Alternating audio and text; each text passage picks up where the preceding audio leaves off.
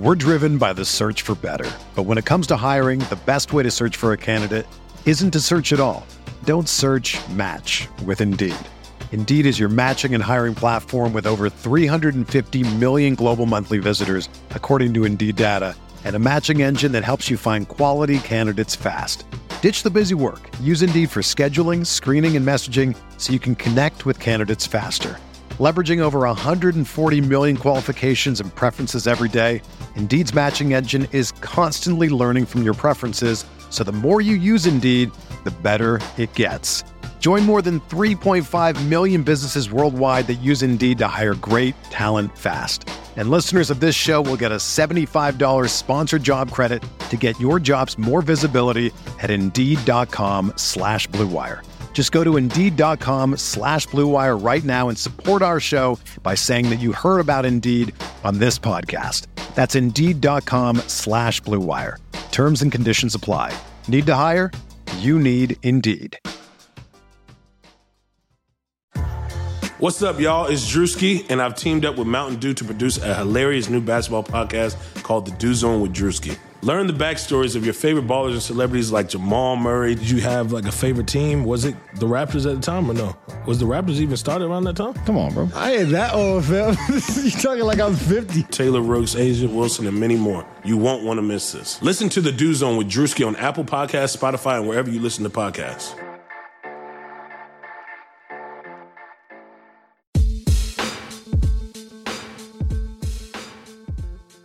Hello and welcome to the Eurostep podcast. My name is Kane Pittman and I am joined by my friend Ty Windish, who I'm not sure. He might have spent the whole entire night, morning, day, I don't even know what the hell time it is over there, crying because it was a rough night for USA basketball, Ty.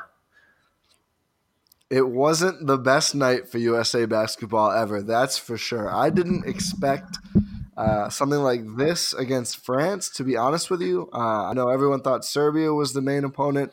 I know a lot of people watching this from a very Team USA, very non-international basketball perspective sort of breathed that sigh of relief when Argentina beat Serbia.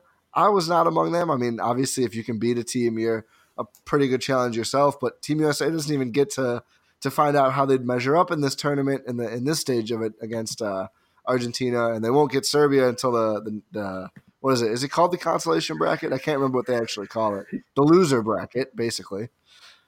Yeah, it's because of the loss to France. But no, go ahead. Yeah, no, it's classification round is the if we want to get I guess accurate with our FIBA wording, but it's shocking, I think, and not so much shocking that USA lost because we thought, and we've been discussing over the last couple of podcasts, and certainly we're not alone in terms of people that had some real concerns about this Team USA team and the way that they came together.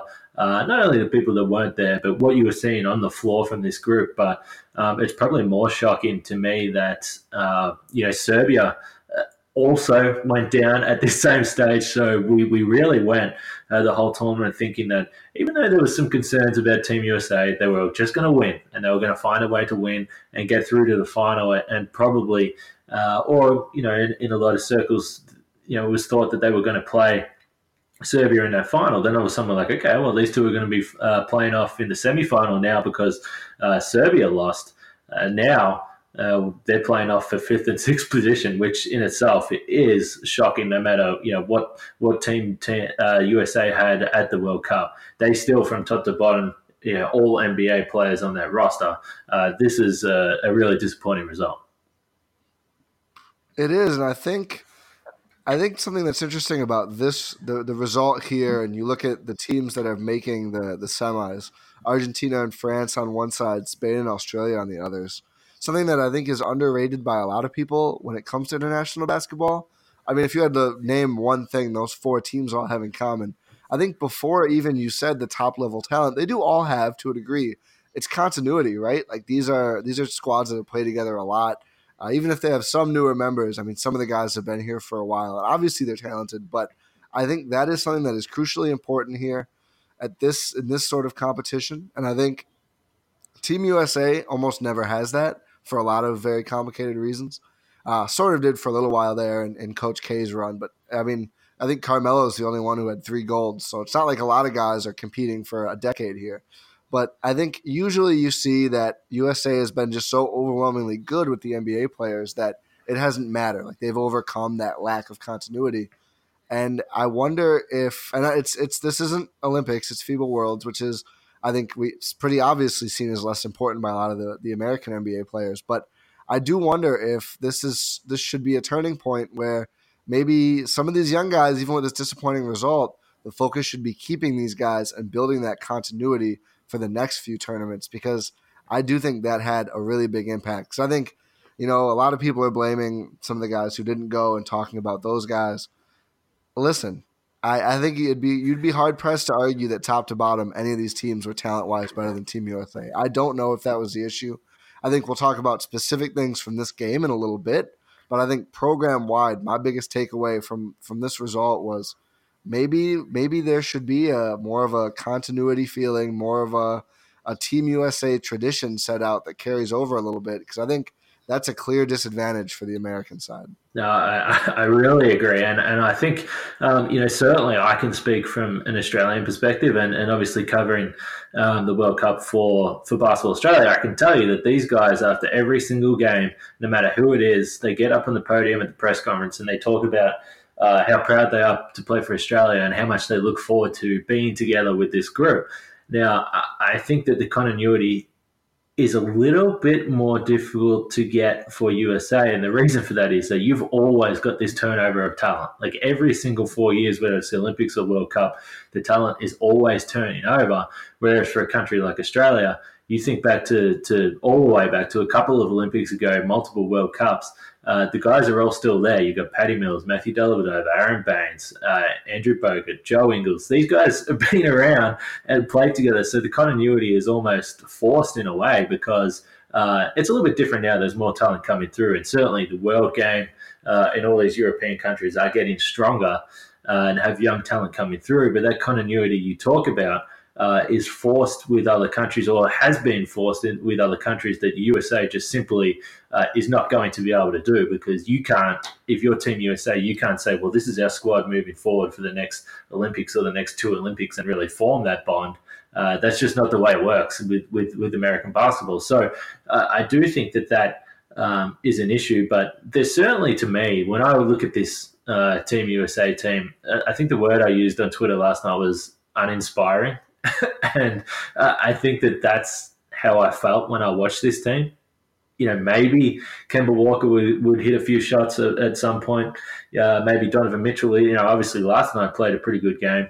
And then, I know Harrison Barnes had a couple of good games. Chris Middleton obviously had a really good game against Turkey. I mean, but it never felt like there was genuine, I don't know, the camaraderie with this team. It didn't feel like they were desperate to win or desperate to be there. And that might be harsh. Maybe they were, but I just agree with you. I think that there was just something missing from this Team USA, but I'm not really sure how you change that. And I'm not sure if the USA is going to be capable of winning that way. I think the way that they've won through the years has simply been by out-talenting teams. Now, clearly, with none of the top 10 players coming to this tournament, the playing field is a lot more even. So the question really for me is whether or not the top stars want to make playing for USA a priority. Clearly for the World Cup, it wasn't. No, that's beyond obvious. And I think, and I don't know if this was done at all. I mean, obviously, I think there's a lot of sort of murkiness behind what goes into recruiting. Like I couldn't even find online anywhere exactly like who is making these decisions. Like there's a Team USA board of directors, and obviously Pop and Steve Kerr are the coaches. I don't know how involved Jerry Colangelo still is. I think he's still on the board of Team USA. I don't know what that means exactly, but it would have been interesting at least, and maybe it would have been a failed gambit, but if during the season or whatever, like when the team is being assembled, so to speak, I don't think it would have been the worst idea to try and start a sort of effort for more continuity. Like say, hey, if you're a good young American player and you play here, you can stick around. Like you can stay on the team. We won't boot you in the Olympics for the top 10 to 15 guys who decide to show up for that. Like, obviously you're not going to, say no to a bunch of those guys. You're going to try and figure it out whenever you can. But I wonder if it would have been optimal to sort of make it clear that, like, we're going to value the guys who play in all these tournaments when the NBA season isn't running. Donovan Mitchell, guess what? You came and showed out. You get to be on the next 3 Team USAs. Like, as long as you want to come. Like, it's dangerous if you do that for everybody, obviously. You don't want, just like someone who's not very good to end up with a lifetime Olympic ticket because of a weak class. But I don't know. I think there could have been more of a sales pitch about forming another Team USA group. And maybe that did happen behind the scenes. Like I said, I can't speak to that. But it didn't feel like this was ever a group that was, sort of coronated as these are the future guys to be on Team USA. A lot of them were young, but that was just never something that I really saw expressed anywhere. And maybe that's good because they didn't have, like you said, it wasn't a very inspiring effort from this group. A lot of them in their first time on the team. Was Mason Plumlee the only one who had been on Team USA before? Kemba Walker, I believe, has, but certainly Plumlee was the only one that got a gold. I think he was a part of the last World Cup. So, it wasn't an experienced squad, and the interesting thing for me now is going to be what the fallout is from this with Team USA. As you said, is there a change in the program? Is there a change in thought process? And again, I'm not sure how you do this. Team USA did already qualify for the Olympics. So, thankfully, despite this, really poor result, they still have avoided going through the qualification process, which is a good thing for them. But, for me, I'm really curious to see now whether some of those big stars, and I'm sure that they thought, and I'm not necessarily talking LeBron unless he wants to, play one last Olympics, which he might. But I think it will be interesting to see whether some of these stars, these top 10 players, now go, okay, all right, well, you sent the C squad and they couldn't get it done. Let's just come back and sleepwalk through the Olympics and get another gold medal and use it as a point of, well, if we want to play, we can beat anyone. I don't know. Which, again, as you sort of talk about, I don't think that's changing the attitude with any of this. I think that sort of needs to come from, like you said, a guy like maybe Donovan Mitchell. I'm trying to think if there was anyone else on that team that, could really potentially be a top star that's young. I know people talk about Jason Tatum. I'm not buying that. I don't know, but I do think it has to be a new wave of young guys that prioritize and say, hey, no, playing for Team USA is a real honor, and I really, really want to be there, and I want to win at every single tournament, because that's what these other countries have. They have real pride of playing for the country and trying to, in many ways, knock off the US and win a medal. So certainly I think the game has changed a little bit, and it's going to be interesting to see what path the US go down. But in the end, a really impressive win for France last night. They broke away to a double-digit lead in the third quarter, and then USA, really on the back of Donovan Mitchell, opened up a 7-point lead in the fourth quarter. Mitchell had 29 points through 3 quarters in this one. And then France come back and pinch it. They win 89-79 in the end. And that was a pretty disappointing fourth quarter. And, like you said, we're going to go into it, but there was some curious rotations. There was some curious decisions. It was a weird game. Yeah, just one last note before we hop into the game. Do you know how Donovan Mitchell could really impact his legacy as a basketball player? Go ahead. You got to do what players are doing in the NBA now. You got to recruit. Imagine how impressive it would be if Donovan Mitchell talked some of his young NBA teammates, not teammates, but NBA's, colleagues, so to speak, into playing for the team next time. I'm not talking about the Olympics. I don't think they'll have that. I hope they don't have many problems. If this is the same squad that shows up for the Olympics, that would be bigly concerning to me. But if Mitchell got more of the young guys, if he comes back and gets more of the young, talented players to go at the next World Cup, that would be cool. I think that would be very impressive for anybody. But this game, the thing I highlighted right after, and I mostly followed this one along online and then watched a bit after because it was early workday hours when this game was wrapping up. But I think the centers combined to play a hair under 16 minutes. Mason Plumlee, Brook Lopez, and Miles Turner in a game where Rudy Gobert plays, I think, like 32 and absolutely goes off, like 21 points, 16 boards, I believe. I'm just not sure what the idea there was, especially considering, for going small, right? Like the advantage of going small is to space out the offense. I mean, that's why you do it. It doesn't really help you. I mean, I guess to space out the defense too, but that primarily, like, you want to run teams off the floor, and you do that by generating 3-point looks if you're going to go small against a big center. I mean, we've seen teams do this to Gobert over and over, especially in the playoffs. And Team USA ends up, I think, shooting 23s. I'm trying to load the box score right now. The FIFA website is slightly less than I do. Well, you're going to have some trouble. Did you just say FIFA? You're going to have some trouble looking on the FIFA website there, Ty. Oh, FIBA website. Excuse me. I'm so American on this podcast. Team USA goes 7 for 20. Team France goes 8 for 23. So France ends up taking more 3-point shots than USA does, despite being the team who plays the big center for most of their minutes, which clearly something there just went wrong. Like, I know numbers aren't everything. You have to watch the games. You can weigh in a second as someone who watched the whole game and I think confirm this, but if you go small and don't play centers and get eaten up by a center, you should definitely be taking more threes than the other team. Like, that's why you do that. That's the whole point. If you're going to go small and give up the boards and then not even take advantage of the spacing, that's just not a good formula. It doesn't make logical sense. Yeah, and that was really the way that it played out. It was kind of strange. I thought that as the game moved on, Pop would, and maybe this was silly of me to think that Pop would concede and change plans like as the game was going on. But I mean, it was too many times where Rudy Gobert would get the ball in the paint and he would have Marcus Smart or Jaylen Brown guarding him, and it was just too easy. I mean, it was just not working. And I know Miles Turner picked up a couple of fouls early in this one, which maybe sent him to the bench in the first place. But you had to go back to him. Miles Turner plays 10 minutes.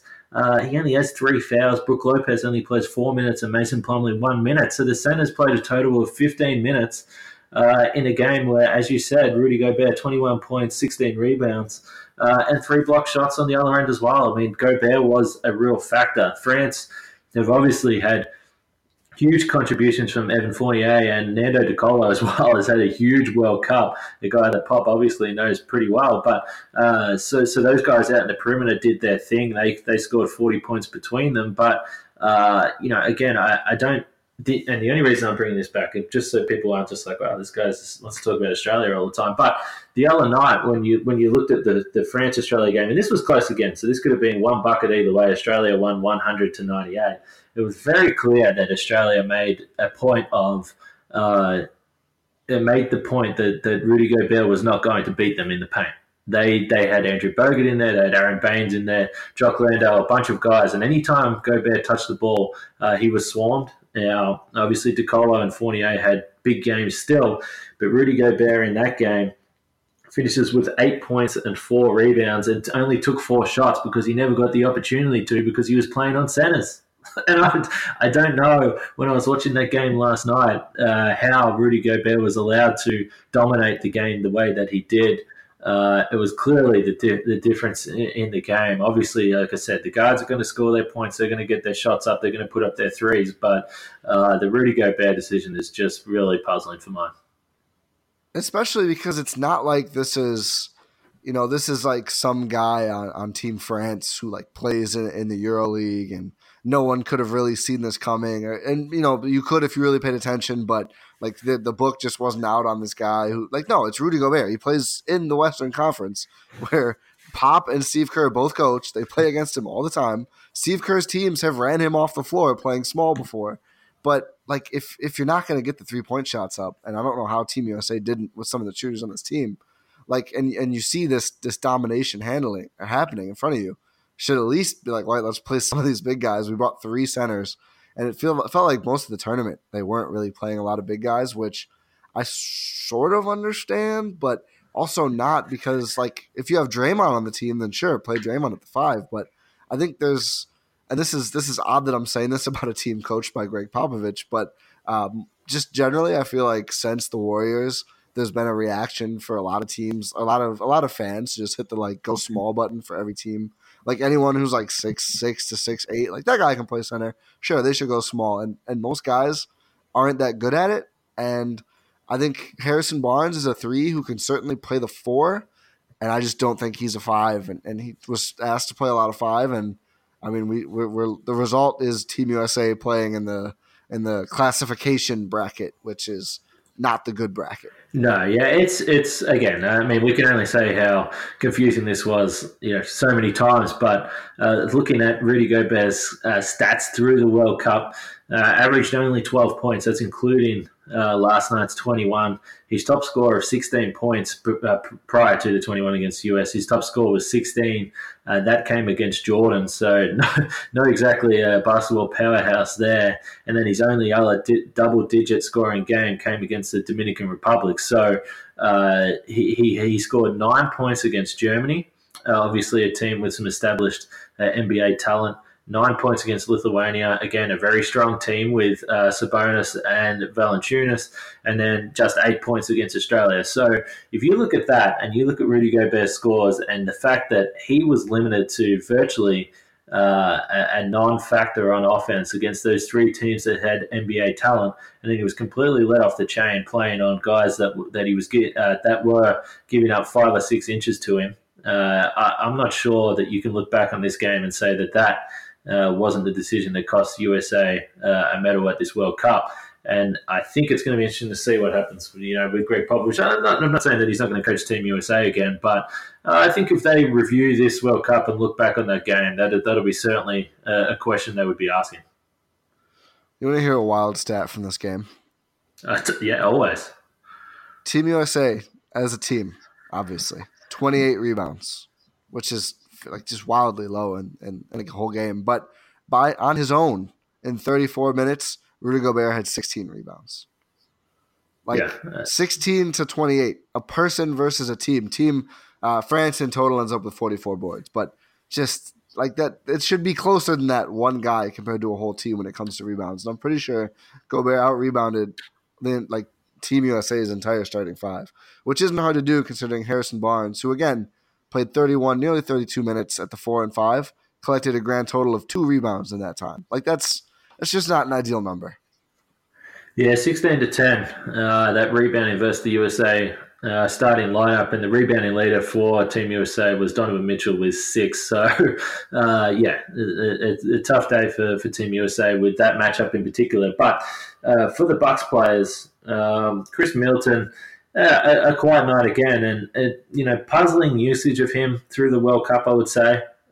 Still did not start even when Jason Tatum wasn't playing. Greg Popovich went with Joe Harris in the starting lineup. I'm not really sure where the value of starting Joe Harris is unless he was concerned about the second unit. And as I said a couple of times, a real lack of playmaking in this team. Chris Middleton, potentially the best passer in the team. And look, Chris Middleton is a good passer. I really think that. I think his passing is underrated. But, I think if he's arguably the best passer on the team or best distributor, most unselfish offensive player, then you're probably in a little bit of trouble. You would hope one of your guards would be able to fill that void. But Kemba Walker and Donovan Mitchell, as we spoke about, certainly score first guys and guys that are going to look for their own shot. They got up 32 shots last night between them. Donovan Mitchell, 23 of those. So, look, maybe that was the reason why Middleton didn't start, but, a relatively quiet World Cup for Chris Middleton. He finishes up averaging 8.3 points, 4.5 rebounds, and 2 assists. Keeping in mind, again, he only played 18 minutes, so I certainly saw a lot of people criticizing Middleton for not scoring the ball. I mean, he played 18 minutes, he scored 8 points, he didn't shoot the ball well. That was very obvious, and that's going to contribute to that. But if you people always want to talk about points. So if he played 18 minutes and you want to translate his stats to per 36, and he finishes with 16 points, 9 rebounds, and 4 assists, and it's not that far off where his NBA averages are. So I don't know. I just think the FIBA World Cup is tough to really judge a player. And watching this team, as I did. I don't know if there's too many takeaways that I will drag through to the NBA season from this. No, I think you pointed out somewhere on Twitter, and I agree that this team, considering the talent level and everything else, honestly was kind of a mess. And it's generally not good to take away, serious long-term basketball takes on players when they're just not in good situations. I don't think any player in this in the American side at any point, except for a quarter for Donovan Mitchell, some stints for Kemba, and then the Turkish game part of it for Middleton. It just didn't feel like anyone was really comfortable consistently, and that's just clearly not a good recipe. I mean, the gelling never happened, and I don't want to say that absolves blame from Middleton and everyone else. I think everyone's a little at fault for that, but it's not something where I'm going to go, oh, Chris Middleton's going to stink this year because he only averaged 8 points per game on this weird Team USA team. I'm not overly concerned with it. I mean, he didn't look that good. We both agree on that, but it's a complicated situation, and it's not something that anyone should really have long-term takeaways on. But Kane, when we talk about Chris Middleton not looking good, that is the opposite of what you want. You want to look good, and every guy, including Chris Middleton, yourself, and myself, looks better and feels more confident when they put on a suit. There's one problem with that, though. Guys keep buying generic, off-the-rack suits. You can't do that. That's why Blue Wire is pumped, and I am too, to partner with Indochino for an amazing deal on a new suit. Indochino is the world's leading made-to-measure menswear company. They make suits and shirts to your exact measurements for an unparalleled fit and comfort. Comfort, very important. If you're looking to get married, they have tons of options for those looking to outfit their wedding party. That's crucial. Probably not for me very soon, but hopefully someday. It's so easy to get started. Visit a stylist at one of Indochino's 40 showrooms in North America. We'll have to see about Australia. And have them take your measurements personally, or measure at home yourself and shop online at Indochino.com. There you go. You're set too. This week, Eurostep listeners get any premium Indochino suit for just $369 at Indochino.com when entering Blue Wire at checkout. All one word. You guys know the drill. Plus, shipping is free. That's Indochino.com, promo code Blue Wire, for any premium suit for just $369 and free shipping. This is an incredible deal on a premium made-to-measure suit. Once you go custom, you don't go back. Folks, check out Indochino for that suit offer. And, whoa, not yet, Ken. Not yet. If you got Noah, I just want to quickly say I do need a suit. And it sounds like a great offer. You threw me off a little bit with the marriage comment there. I felt like the situation escalated a little bit. I'm not sure I'm ready for that, but no, it's not, it sounds like you're not ready to take our podcast to that level yet. I don't think so. I don't think so. But well, let's say we're just going to a different event and we're both wearing suits. What if you reach in that suit pocket, you find $100 in there? Would you pick it up or would you return it to Indochino? Of course you take the money. So why do you keep picking winners in sporting events and not betting on them? That's why I go to MyBookie. It's fast, it's easy, and they pay when you win.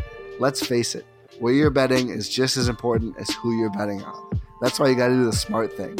If you're going to bet this football season, bet with MyBookie. You can bet on games after kickoff. Did you know that? You might not have.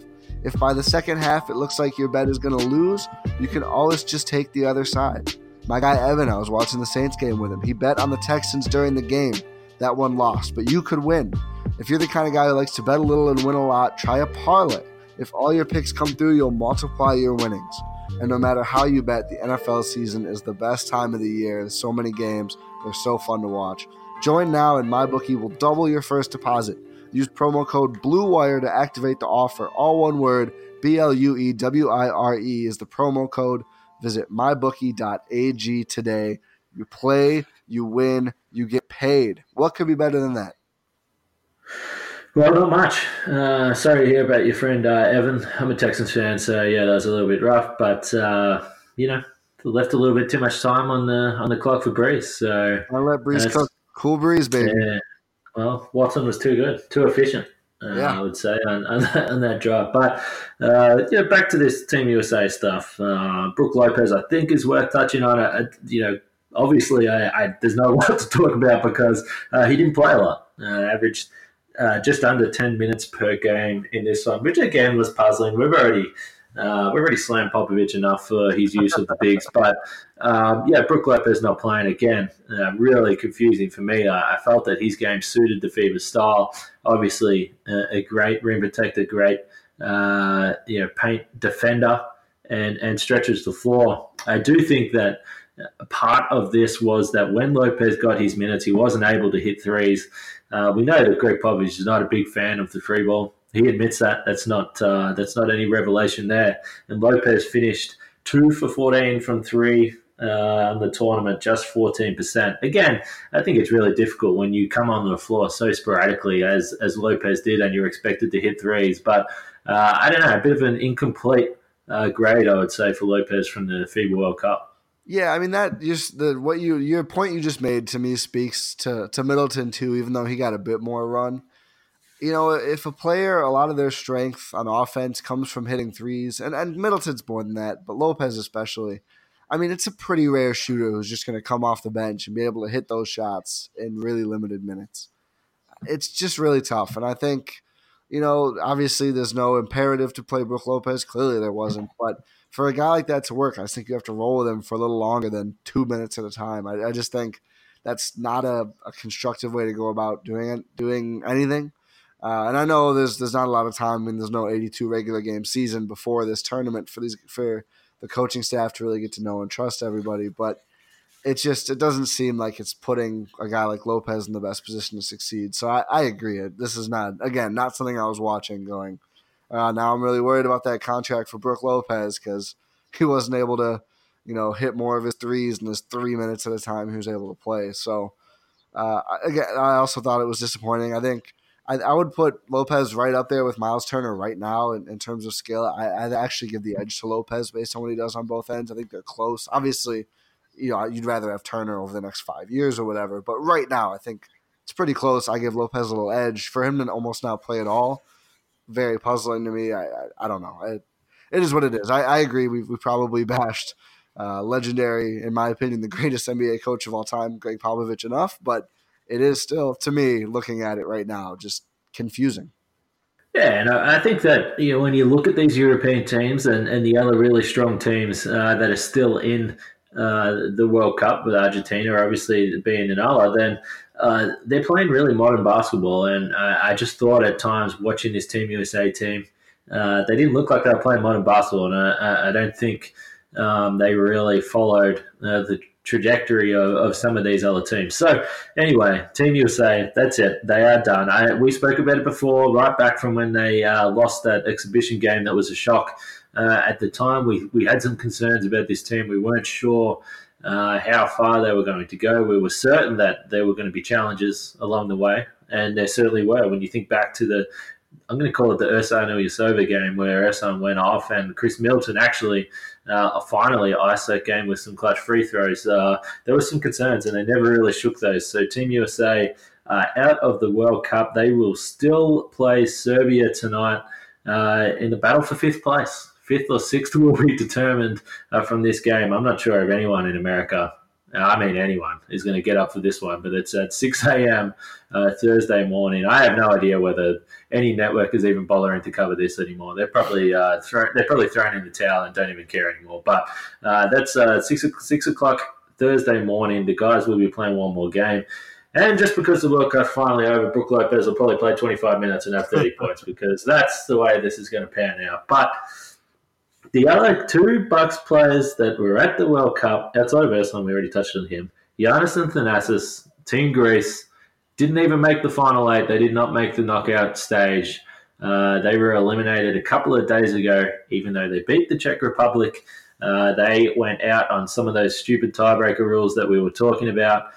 Point differential took them out of the World Cup. They needed to win by 12 points. They just fell short of that. And Giannis, a questionable foul call.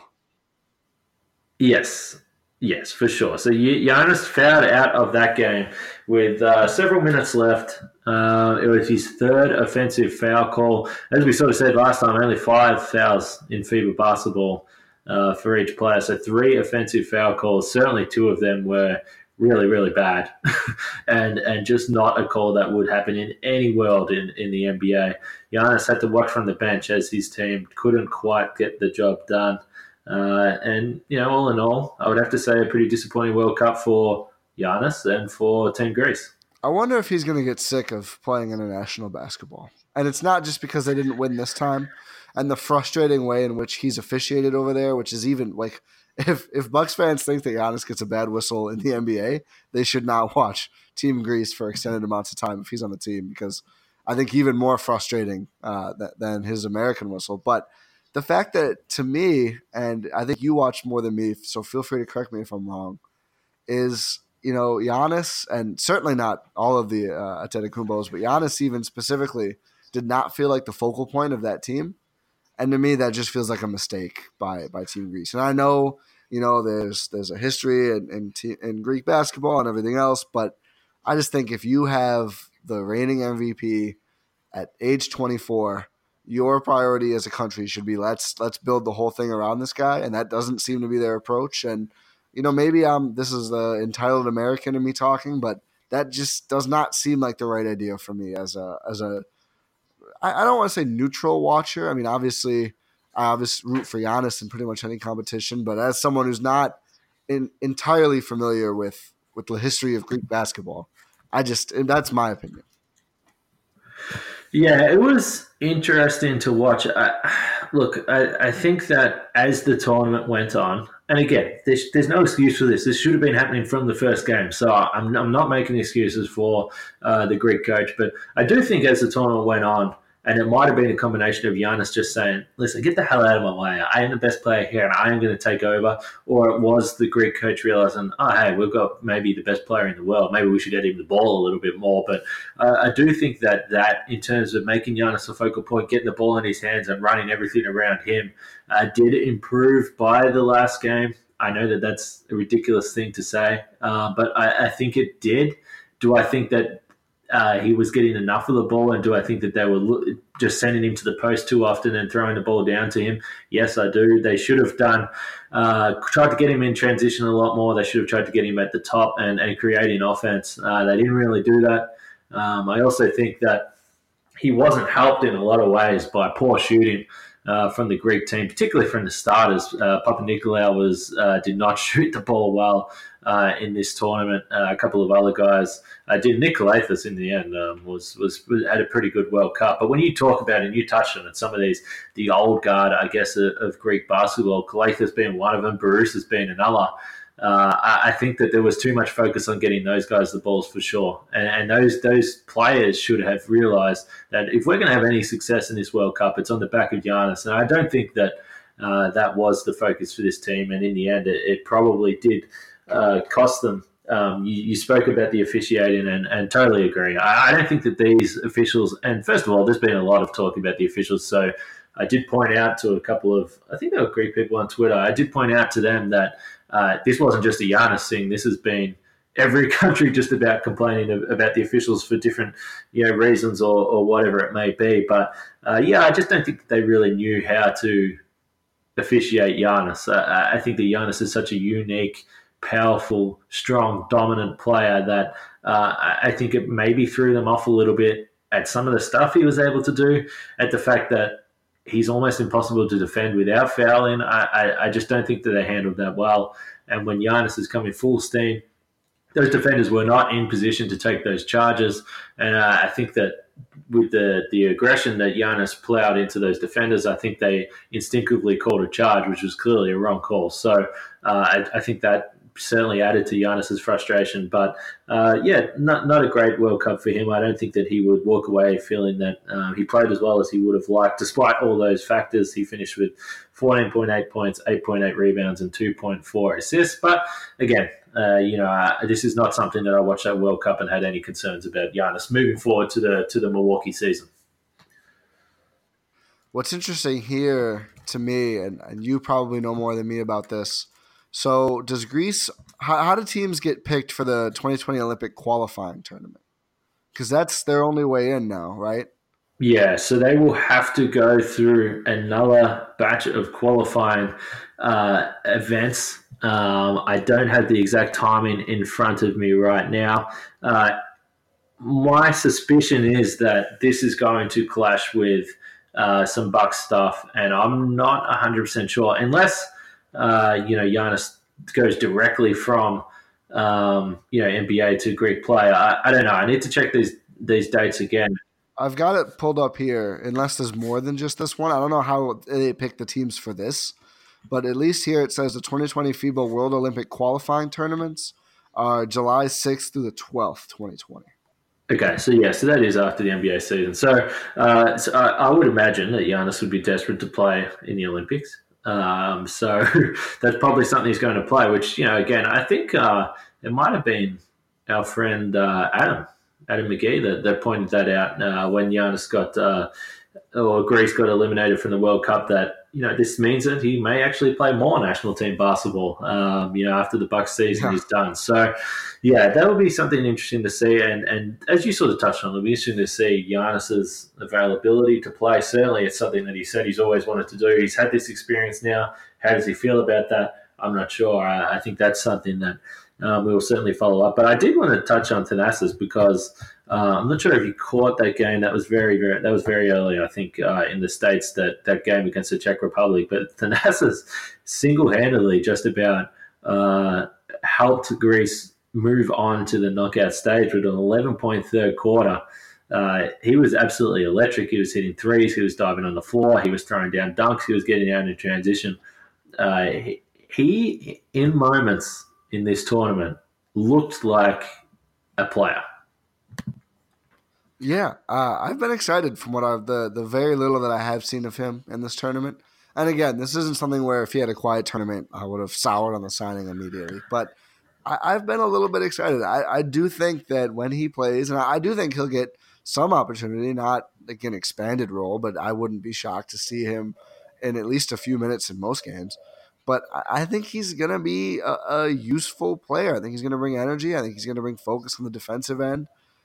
And maybe just hit some threes. And, from your 14th, 15th guy, however you want to view Thanasis on this team, that's all you really can ask for. I mean, it's not a lot of teams go into the season proud of the 15th guy they got for their roster. So I think it'll be fun to watch, and I think we can get some cool moments both on and off the court with him and Giannis doing stuff. Yeah, just 12 minutes for Thanasis. So, again, a little bit of a curious decision. They certainly played the veterans big minutes in this team and less the bench guys. But, Thanasis I thought was good in his minutes. And like we sort of said, I don't know how much you can take away from this tournament with the really key guys, because I think it's more difficult for them players in those situations where perhaps they don't get the normal looks that they're used to at the NBA.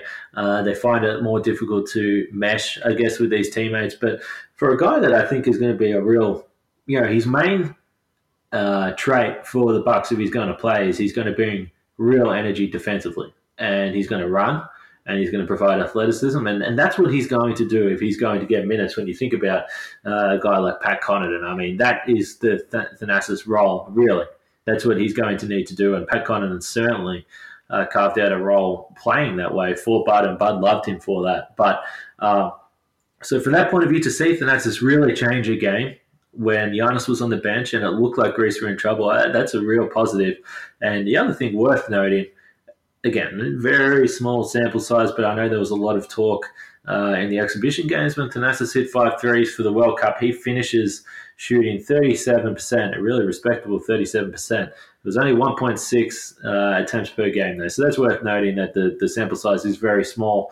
But again, he didn't play big minutes, so that's certainly not him being shy. He looked like he was very confident with the shot, and 37% is a decent clip. So, for the Bucks and certainly for Bud, they'll be hoping that is a real trend. Absolutely, and, we'll take it. we'll take it as evidence. Yeah, exactly. We don't have much else to go on right now. So we know a lot about Chris. We know a lot about Giannis and Brooke and Ersan. We don't know a lot about Thanasis. So if he shoots 37% of the World Cup, we are taking it.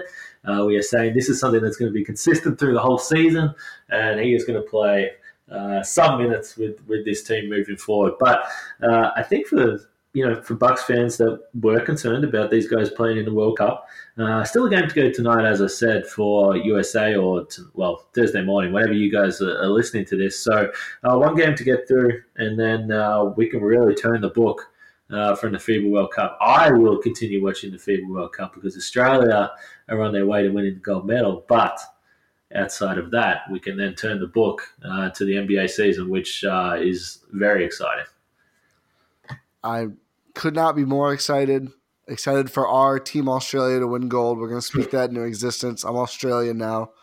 I'm not going to do an accent because that just feels offensive and petty. But just trust me, I'm Australian now as well, rooting for our Boomers. But unless you have anything else, Kane, I think that wraps up another great episode of the Eurostep.